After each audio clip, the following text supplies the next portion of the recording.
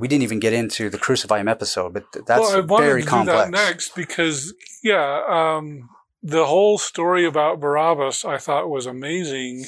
And you said in your book that his first name was probably Jesus. Mm-hmm. Yeah. In the early manuscripts. Like, this is not some later thing. So, and let's break down the word Bar-Abbas. What does that mean? Okay, don't let me forget. We can launch into that, but I wanted, when I'm talking about why this is important for us and for Latter-day Saints, I don't want to forget what 2 Nephi 10.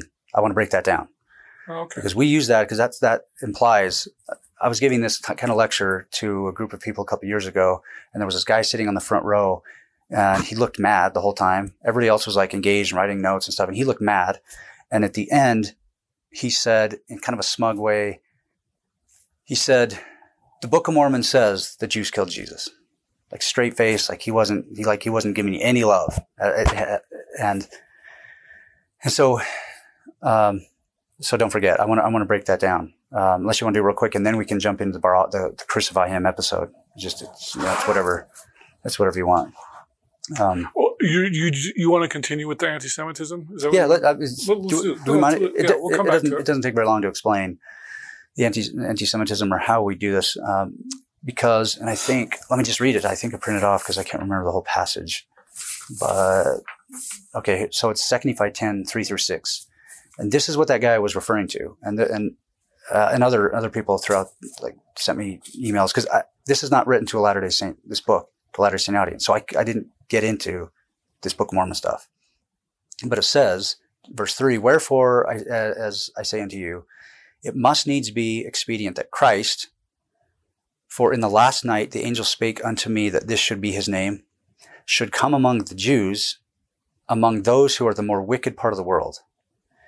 And they shall crucify him, for thus it behooveth our God, and there is none other nation on earth that would crucify their God." Okay. It's pretty anti-Semitic. That's bloody, right? Okay. And why don't we blame the Romans? It was the Romans who did it, right? Yeah, and what's funny is this is so ironic that if Christians were in the business of demonizing entire people, an entire nation, because of something their ancestors they thought they did, that's extremely ironic, because what really happened is that the Romans killed Jesus. Tacitus, Josephus, they all, like, nobody's denying it. Pilate, they killed Jesus, maybe with the help of the corrupt priestly establishment, and they were corrupt. I don't think that's anti-Semitic to say. Everyone hated them. They stole money, and they worked with Pilate. But no one, like, the Romans did this. So if Christians, later Christians, were in the business of demonizing an entire people, it should be the Romans, and then all the people that came after Rome, which became the Christians. Like, the Christians became the Romans. Like, the center of Christianity is in Rome. And, like, how come they're not killing Italians today and demonizing Italians? You see, the logic is just, it doesn't make sense to me.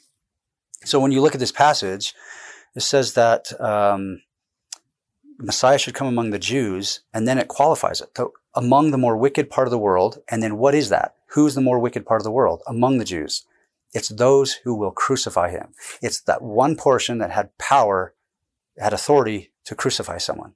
That's not the hundreds of thousands, if not millions, of pedestrian Jews in the countryside. That's the chief priests, right?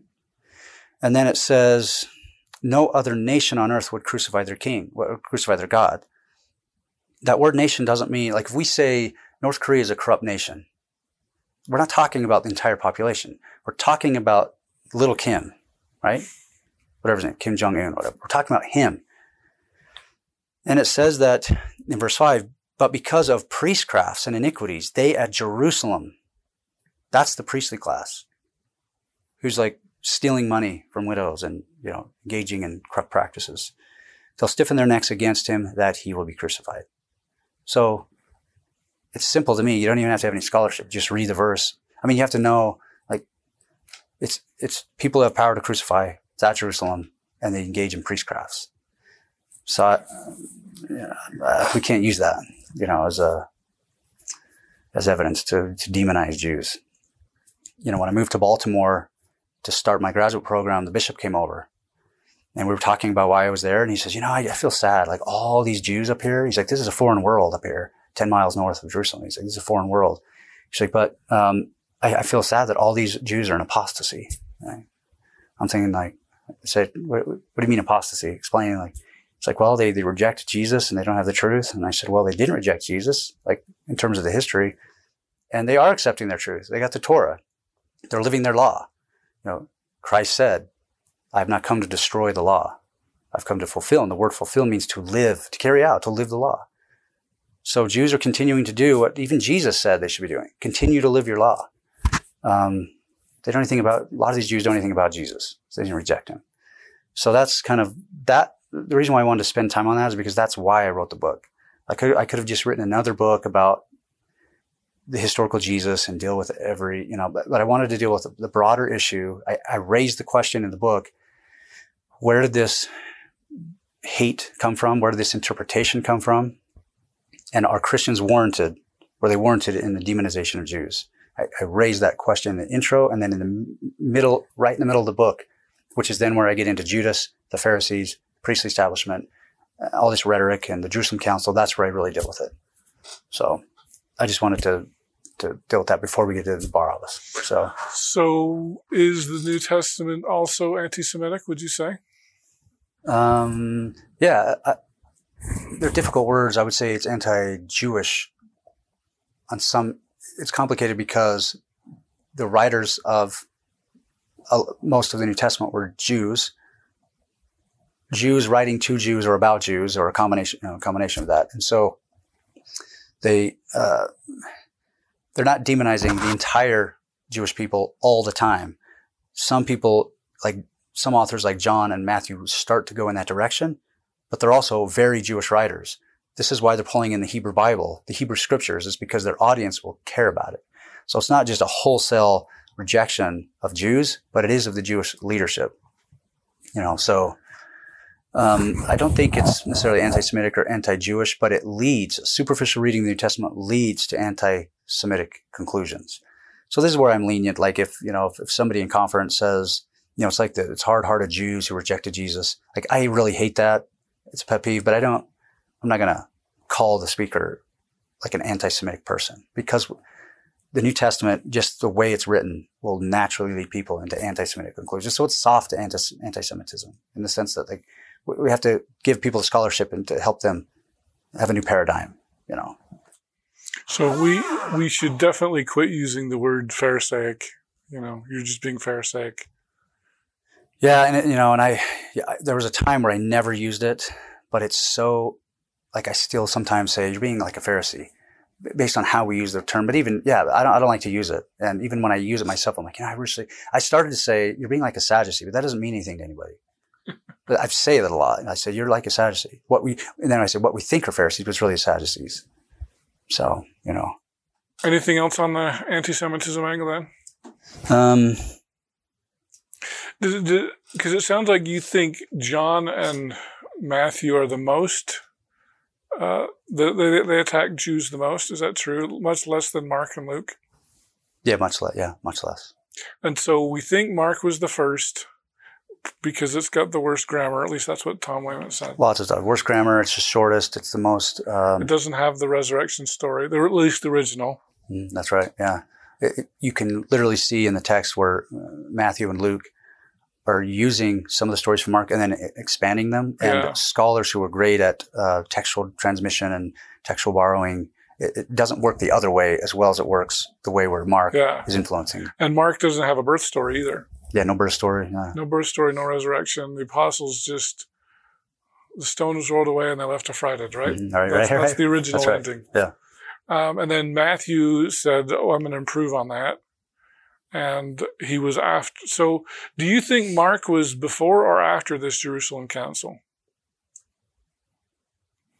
After. I definitely think it's after. But I don't know if he, or whoever's writing it, I don't know if the author of Mark is so steeped in the conflict that he takes every opportunity to take shots at Peter or Jews or Pharisees. Like there's some of that in there, but Matthew just blows that up. Like he takes every opportunity he's taking shots at everybody.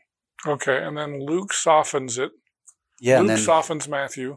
Yep. Luke still has some stuff in there where you're like scratching your head, but he seems to be a little bit more nuanced, and where Matthew's saying Pharisees and Sadducees are doing this, Luke all the time. He doesn't say Pharisees. He might say, chief priests and scribes or Sadducees and scribes or something. You could have scribes who are Pharisees, but like he sees what Mark or Matthew is doing, especially Matthew, and he changes it. It's like, okay, why is he changing it? And then you add up all those changes and you can see some themes, so repeated, like a theme here. And that is Luke is trying to tell us something. He's trying to pull back a little bit. And then John is just his own guy. He's completely different. I've heard John referred to as a Gnostic, as possibly written by a Gnostic writer. Do you have any opinions on that? No, and I don't even know if I've looked at the Johannine scholarship, and I'm not convinced, because a lot of scholars will just deal with the formulaic. Okay, Mark first, and it even annoys me when I'm not a New Testament scholar in the sense that in my graduate training I didn't get this nuanced. Like I didn't get a whole class on the Gospel of John, where we just read John and we're dealing with textual. Like that wasn't my training. My training's in Jewish studies and Jewish history and text. But when I read the scholarship from largely Christian scholars on these texts, it's kind of silly because they'll say, Mark was written in the late 60s, Matthew's written by 80, Luke 85. I'm like, how do you get 80 and 85? Why those 5 years? I'm not seeing anything in the scholarship that could justify like an 80 and an 85 and then John coming last. I see these texts written after the Jewish-Roman War in the 60s, and we can also see how some texts are borrowing from other texts, and so you can give a chronology of who was written first. But I don't, in terms of John, yeah, there's his Gnosticism. He's completely different. And so some scholars say he's written last. Yeah. Like, I don't know. How do we know he's written last? Just because it's extremely different. It's problematic in the sense, it's not problematic. It's different in the sense where you have the synoptic gospels have this massive theme of, parables and exorcising demons. John has none of that. None of it. It's completely different. In the synoptic gospels, Jesus' ministry is 1 year. It's not 3 years. It's 1 year. If you literally look at where he's going, what festivals it's 1 year. In John, it's 2 years. People say 3 years by tradition because he went to Jerusalem at the beginning, middle, and end of his ministry, but that's only 2 years, beginning, middle, and end. It's not 3 full years. So there's enough differences in the time, geography, the themes. He's talking about vastly different things. Like he has the highest Christology. Jesus is the most divine in John. He's the least divine in Mark. So if you trace the development, that's why people say John is really late, is because it wouldn't make sense where he's right out of the gates in like the 60s. The first writer on Jesus is like, he has him really divine. Like you can see a progression through the decades where they're not making it up. They're not saying, oh, he was a teacher and now he's divine at birth, but John's pushing his divinity before birth. And it's like, that's the way that Bart Ehrman goes with it. He explains that he can see his divinity growing as you go along. I don't know if it's that simple, but. All right. Well, let's jump back to Barabbas then. Because, well, I guess there's two things I kind of want to talk about. And hopefully they're related. Because it seems like you said every king was known as a son of God.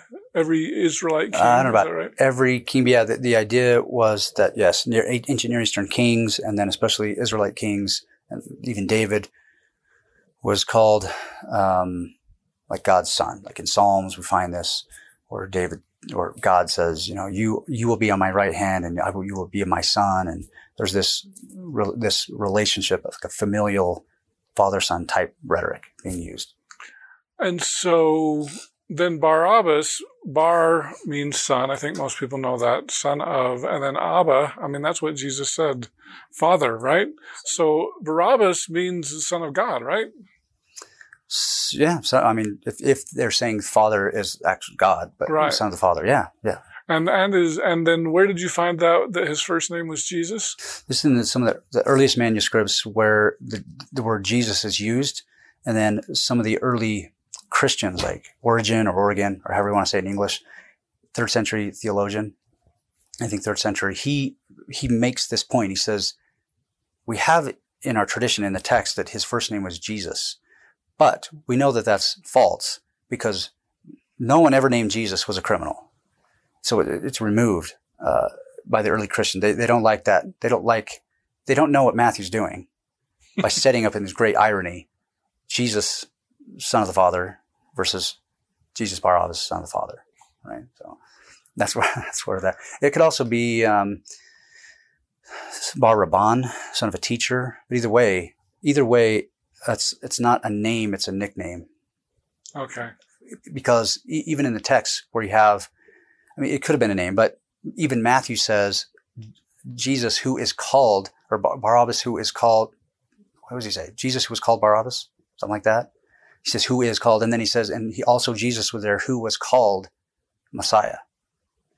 And this is all throughout. We got John and his brother are called sons of thunder, and there's all kinds of, like, this is a standard practice of there's a nickname that you give to people. And so, yeah, they're not necessarily proper names. It's a nickname, which makes sense. And so the reason why we're talking about this, we're launching into Barabbas, is because this story, this crucify him episode is exhibit A for how, for a passage that Christians have used to demonize Jews and say, of course they're going to be dispersed. Of course they're going to be scattered. Of course the Holocaust is going to happen because it was prophesied.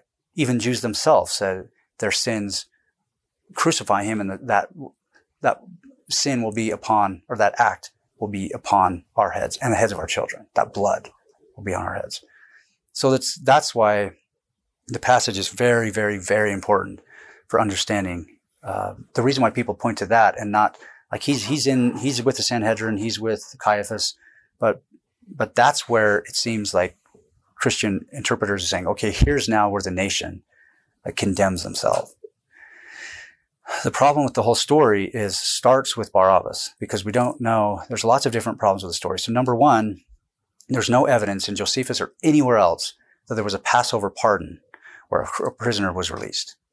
This only happens in Greece, and it happened in the centuries before Jesus, and it stopped in the 1st century. So scholars will suggest that maybe Mark, who was written to Gentiles, appropriated that or adopted that in to flesh out the story. Okay? Even if we take that as historical, that there was a Passover pardon the morning of after Passover, right? Or basically the morning of or after Passover, when you have a lot of pilgrims there, and the city swelled to a couple million people. Even if we take that as historical, there's problems with the setting. Historical problems. And one of those is Barabbas. So you have Barabbas put up there who has the exact same name as Jesus. And some later commentators say that it was probably just only Jesus. But later Christians who wanted to demonize Jews, there were two different, they wanted to demonize Jews, and so they put up another Barabbas there in great irony. They let the wrong son of the Father go. And this is borrowing from Leviticus of the scapegoat, right? Where you have two goats that's brought in the Day of Atonement, and you have these goats are blessed. One is killed, sacrificed, and the other one's let go out in the wilderness, right? So this has that hanging over it. But even if we take Barabbas as historical, let's say the pardon is historical, let's say the Barabbas figure is historical, you have another problem with how the story plays out, where I ask my students and ask myself when I was doing this, what is this setting? Who's there? Who's to blame? And what happened? It doesn't make sense that you would have 10,000 people there or 20,000 people all saying crucify him. We know where this would have been located. It's in the part of the city by the Antonia Fortress, most likely, and we know the landscape. There's not that much room for a massive group. It's not up on the Temple Mount where you could get 100,000 people. It's in a different location, a very small setting. And so we ask ourselves, who was present? Who was present? Well, we know Pharisees disappeared. They're not there. Jesus' own disciples who fled 12 hours before, they're not there. So who's there at the meeting? Who's there? It's the priestly establishment. And it seems like, one theory is that they were working with Pilate to rig the pardon. Because if Pilate says, who do I release? Like, should I release Jesus? Whether Jesus is alone or whether there's a real figure, Barabbas. If he says, who should I release? Even if there were some followers of Jesus, like his mother, somebody says, release Jesus of Nazareth, or Jesus, the son of our Messiah. Then the chief priest could say, hey, Pilate, they're yelling for Jesus. So release Jesus Barabbas. You see what I'm saying? So we also know that it says that the chief priests already sought false witnesses earlier for Jesus. So they could have rigged the crowd. They could have planted people in the crowd like they did before to yell out, crucify him. So that's one theory. The other theory is that Pilate did this because Pilate looking like some politically naive, nice guy, where he's just going to capitulate to whatever these Jewish priests want. That doesn't make sense either, because we know a lot about Pilate. We know him from Philo. We know him from Josephus. Philo says he was vindictive. He was hot-tempered. He killed a lot of people without a trial. There's no chance that Pilate would have said, I find no fault in this man.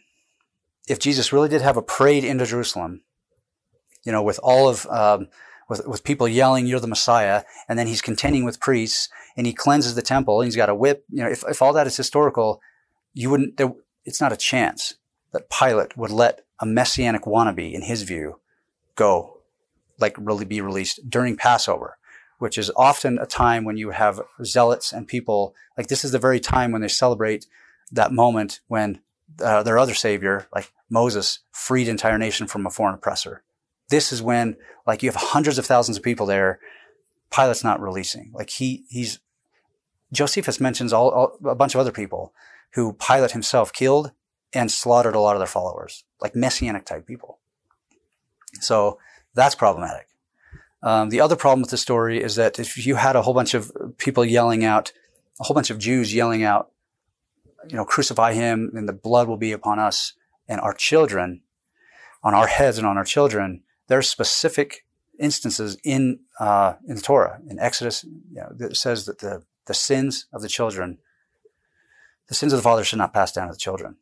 So you wouldn't, and this is also in Ezekiel, it's in a bunch of other places. So you're very hard pressed to find a group of people who are not the priests who are going to say, Caesar's our king, like they say that, Caesar's our king, and crucify him, all the blood will be on us.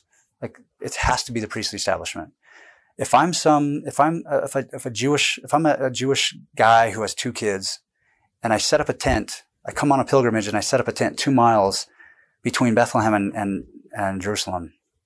I'm not going in the morning to travel all the way to Jerusalem to watch Pilate release some guy that I've never heard of.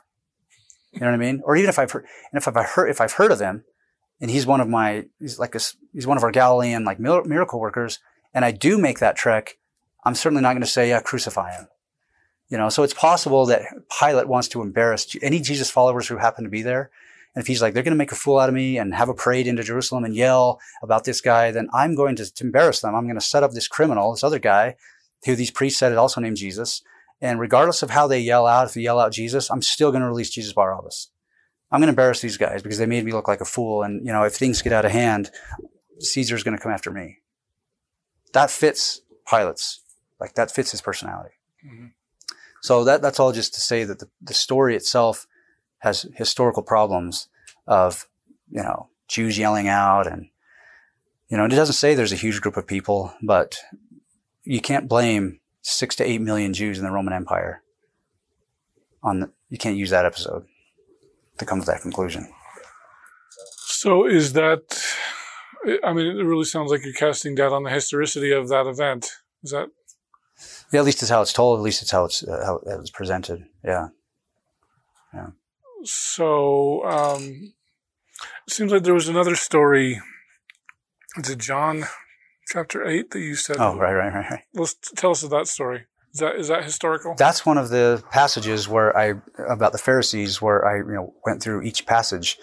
And this is one that it seems very negative, and it's one used to demonize Jews. It's not in the earliest manuscripts. In the first 11 verses of John chapter 8, You get the famous story of the stoning of the woman. She's, and the movies really capture this. Like, it really shows our interpretation, because it's Pharisees against Jesus. And you have Pharisees dressed in these black with gold embroidered hats, looking ridiculous. That's not historical. That's anti-Semitic. It's become anti-Semitic to portray these people. They're not even priests. Why are they wearing all this weird garb that's black? That's number one. That's how they're portrayed. But even in the story, if you forget about the media portrayal, even in the story, you have a woman brought. She made a mistake. They want to stone her and kill her. And then Jesus says, if any of you have sins, go ahead, like, fire away. And then they walk off. That story does not show up in the manuscripts until like the 4th or 5th century. The manuscripts that are being copied, all of a sudden that story that shows up. And sometimes it's not in the manuscripts. Other times it's in Luke. And so it's kind of bouncing around, but it first appears on the scene like 400 years after Jesus. And the reason why is because it's a story that caricaturizes, whatever, puts Jesus and Pharisees in this thing where you've got the Christianity, which is a religion of love, as shown through Jesus. Judaism is a religion of stoning, of rigidity, hate, and death and violence and killing, as evidenced through the Pharisees. So that's why the story came up. That's why. And I'm a little bit annoyed because even in evangelical conservative churches, some of them, they'll have their Bible, whatever the translation is, has a parenthetical statement. This does not show up in the original manuscripts. Like, we're one of the last groups of people that continue to use, like, take this story as historical. And even some of my colleagues here, I won't mention names, but some of them I've heard them say, or in their writings, or in, like, a class, like if I sit in a class, I've heard 2 or 3 different times where they'll acknowledge it doesn't show up in the original manuscript, but it fits the 1st century setting. And I'm like, no, it doesn't. It doesn't even remotely fit what we know about Pharisees for the reasons I've shared. Yeah, they're much more lenient and that sort of thing, right? Yeah. It doesn't make sense for them to follow leaders and stone people, and just doesn't make sense. So how much of the Gospels are historical then? Can you put a percent on it? Yeah, that's a good question, because it sounds like in your book you went into so much detail about this story mirrors this story, this story mirrors this story, and the question comes in like, can we believe that anything is historical? And we talked about the Jesus seminar with the beads. Did this really happen? Yeah. Well, okay. Should we use one case study, and then I'll ask you what you think? Like, okay. What's the possible interpretations? You have in Zechariah and in Ezekiel, in both of those books, and in Acts. So you have this, like in Zechariah. Well, let's start in Ezekiel. In Ezekiel, Ezekiel sees a vision where the presence of God is over Jerusalem, like the God's presence. It moves. He sees it move over to the Mount of Olives, the mountain east of Jerusalem, and it goes up to heaven. And then later in the book, he sees that the presence of God comes down over the Mount of Olives and enters Jerusalem through the east gate. God's presence is here again. In Zechariah, you have the figure, the Messiah figure, or this divine figure, touch down. When he comes again, he'll touch down on the Mount of Olives, right? And then he'll go, and in Zechariah 14, I think he goes and he enters Jerusalem through the east gate. You have David in 2 Samuel 5, where right before he becomes, like right after he's crowned, like right after his coronation, what does he do? He enters Jerusalem. Like, he goes to Jerusalem and contends with the Jebusite leaders. All of that is where you have Jesus going to the Mount of Olives, gets 2 donkeys. He has his coronation, so to speak, coming down the mount. Like, he's on the Mount of Olives. He goes there for a reason, enters the gate, just like Ezekiel, just like Zechariah, just like David does.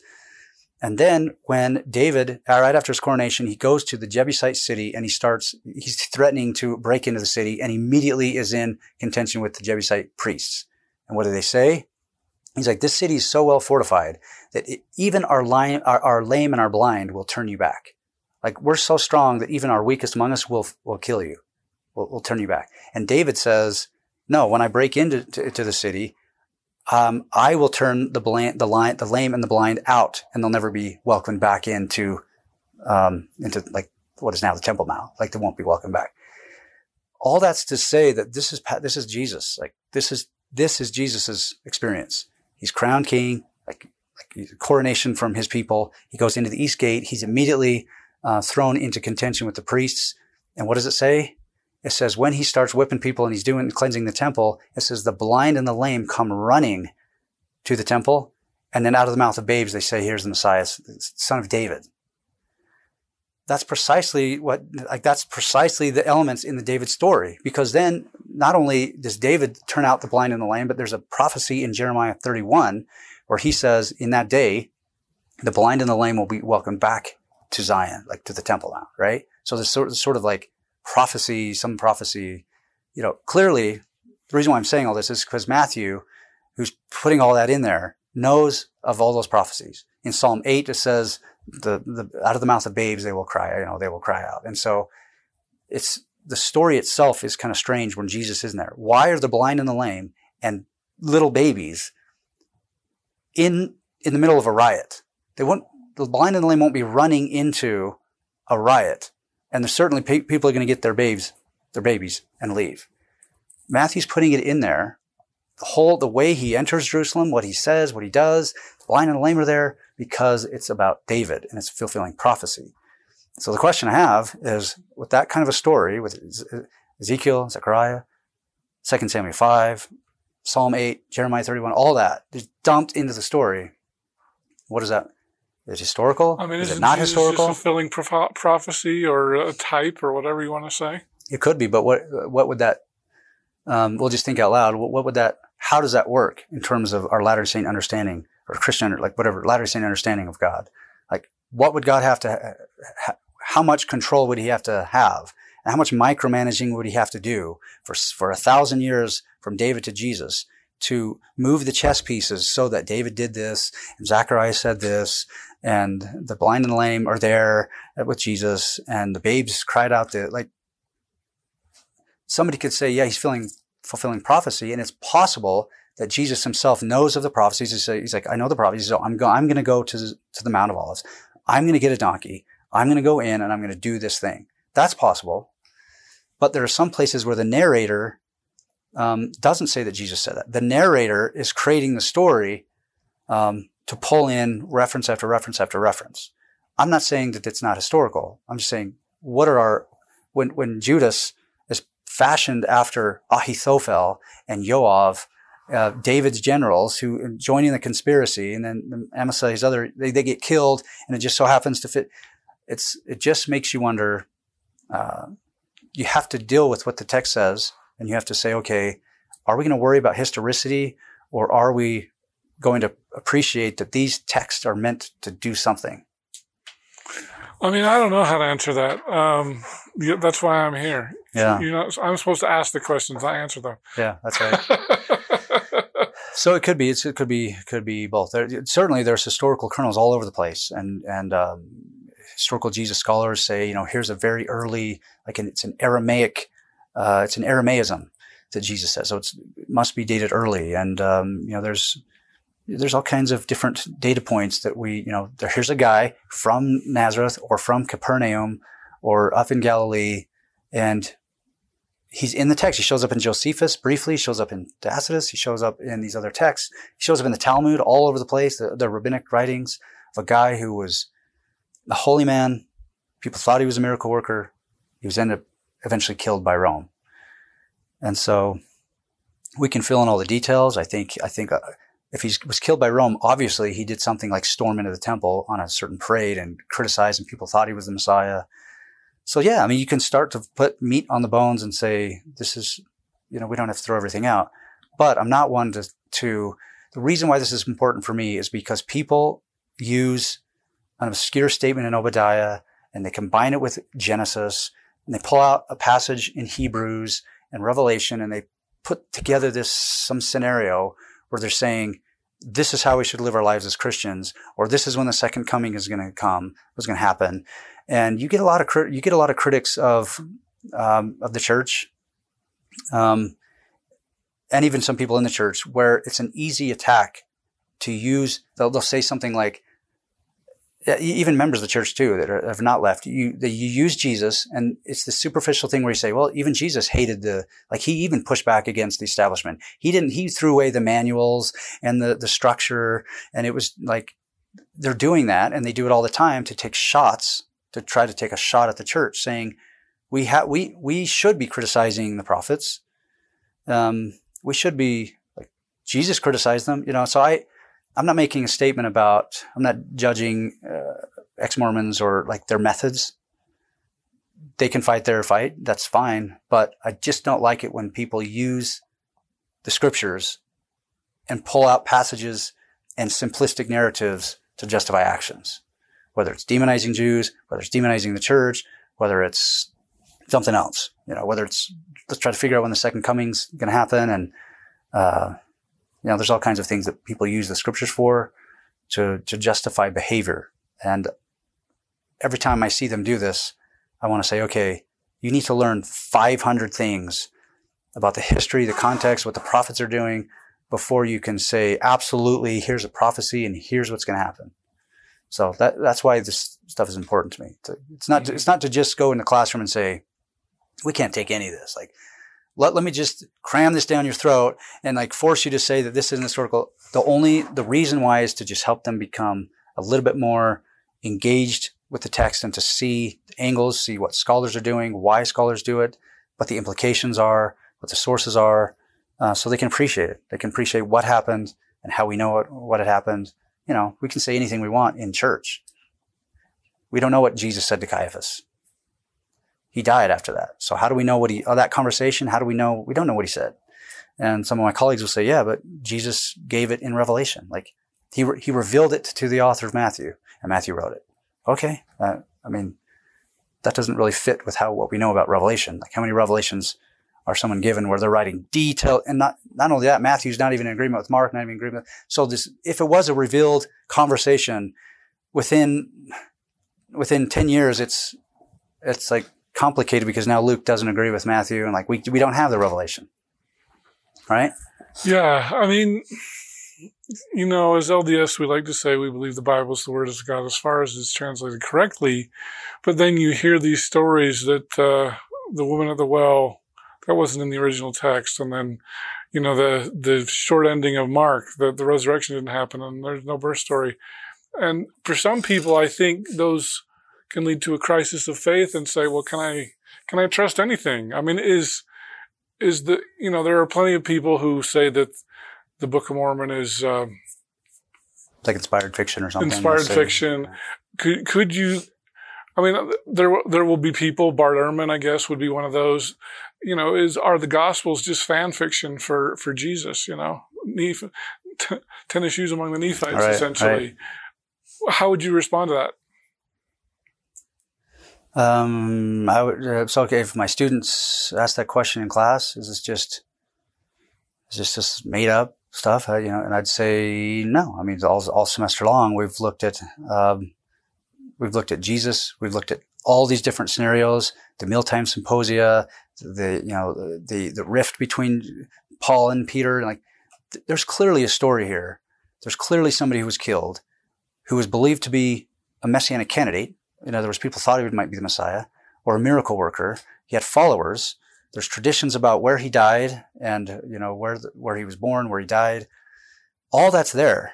And so these stories, these parables, some of them go, I don't think the author of Matthew and Mark are just making up a bunch of parables out of thin air, like these brilliant parables. I do think a lot of that is oral tradition coming from the teachings of Jesus. And sometimes they change them, or they see that Jesus said something, but they don't know the context. And so they create a context. Like, in one example is when Jesus comes out of the temple with his apostles. And the apostle said, "Look, Jesus, what great big stones there are." Like, that's a child's way to say something. Look, like, what big teeth you have. Like, you know what I mean? Like, mm-hmm. They know what the temple is. They've been there many times. So for them to come out of the temple and pretend like they've never seen it, "Look, Jesus, what big stones there are." That's because the writer doesn't have the context, and the oral tradition is that Jesus said, not one of these stones will be left upon. That's tradition that Jesus maybe prophesied of this. That's oral tradition. They prophesied of the destruction of the temple, but they don't know the setting. So they create the setting. It's coming out. So that's all it is. I mean, it's still historical, right? It's just we have to, be careful about how we interpret it and how we use it and why we know what we know.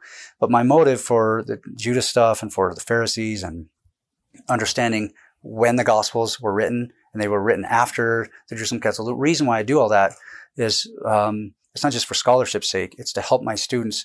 And after my students read a lot of those chapters and we discuss it, they're blown away. They say, I never, like one girl, last time I taught this, she said, I've never understood what it meant to study the scriptures.